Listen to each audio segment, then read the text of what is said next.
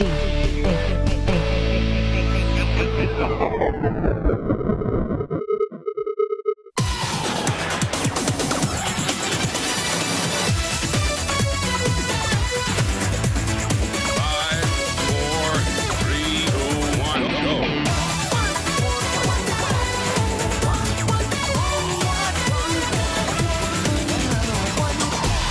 to every number one ever, and every number one welcomes you. It's a Pantheon creation vehicle, a rate and review of the best of music so far, or just three lads repeatedly saying, I can't believe this got to number one. My name is Matthew Leonard, and I'll be joined on this historical chart-topping walk round by arch pop picker Craig Lowe. Hello. And virulent musicologist Mr. Liam Maloney. Hello. And what a job we have got, boys. 1,400 UK number one singles at our fingertips. Are we looking forward to the action? 1,400 and counting. It's just going to get more and more as time progresses. It's like it's just never going to end. I know, but we do have a plan to make it end at some stage. The plan for this episode is to take you through the rules and whys and what fors of what is going to happen in each episode. This episode itself is going to be super brief, but first... Back in the black and white of 1952, publisher of The Enemy, Percy Dickens, wanted a way to attract new advertisement to the publication. He hit upon the idea of totting up the copies of that week's biggest selling singles, printing it up and publishing his chart in the paper. After a few phone calls to his retailer mates, Dickens declared Al Martino's Here in My Heart as the UK's first ever number one in the November of that year. Which means right now, right this second, the UK chart is 70 years old. And what better way to celebrate than having a clear out of all this old dross? Happy birthday, the charts. The number ones are foisted at us from the database in batches of 3. Yes, they are. We'll give our opinion on each of the songs and then try and convince the group of whether to keep or bin the selected tracks. If we keep, great, and you'll hear this sound sting. Lovely. And all 3 songs will move seamlessly into our newly formed pantheon of preen top poppers. But if we bin, well, you're going to hear this sound. And all 3 songs will not pass go, will not collect £200 and land straight in the bin of indefinite shame.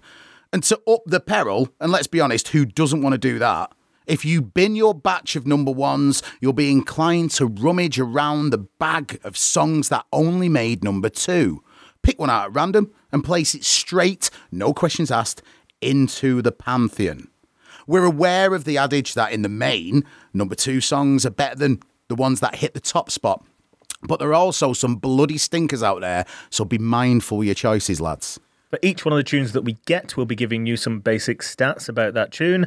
And if there are any notable things about it, you'll get some random audio stings provided by our database of the week. Ooh. For instance, if it's a Christmas tune, you might hear... It's Christmas! Ah, noddy. Nods. And if... Yeah, nods. And if it familiar. If it was only at the top spot for 1 week, you might hear something like this. It's been... You get the idea, right? I got no rules, I count 'em. Without further ado, here are some of the rules we need to be clear on. 1! Chart ticklers only count as one release. Blinding Light by The Weeknd hit the number 1 spot 3 times, but it was all the same release, so it only counts as 1. 2! However, for tracks that re-chart as separate releases, we're going to count that as 2. So, for instance, Jailhouse Rock charts in 1958 and in 2005. 2 different releases, gets 2 separate plays, 2 different slots on the database, but there's only a couple of those, so thankfully you're not going to be hearing them over and over again. But the rules will not just look at chart peculiarities. Oh no.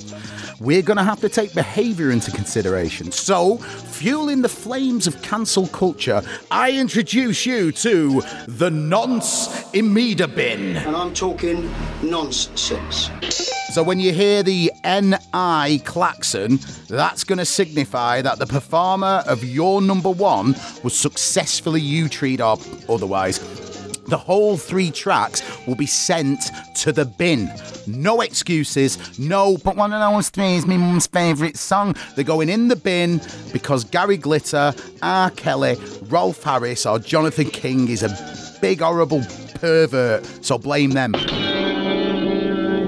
Other rules and quirks will develop over time, I'm sure. Consider this as your sort of base edition, and expansion packs will become available as we continue. As we make up random shit as we progress. I like it. So, final little bits of geekery to get out of the way before you dive into your very first episode.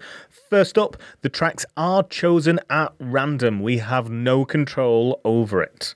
Secondly, the tracks are given to us at the end of each episode to give us a bit of time to research and prep, but the tracks are secret before they are revealed to the group in the following episode.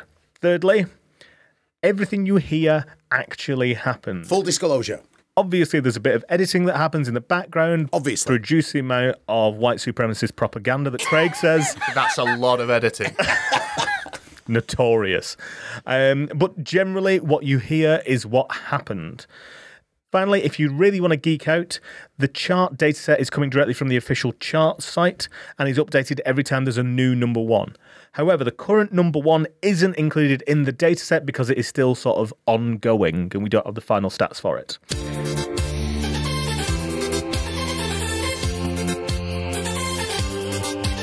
If you want to find us online, you can find us at everynumber1ever.com. That's spelt however you'd like to. We have quite a few different domains. I bought them all.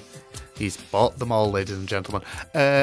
We're also on the socials. You can find us at ENOE Podcast on Twitter, Facebook, Instagram, and anywhere else that will let us sign up with a disposable Gmail account.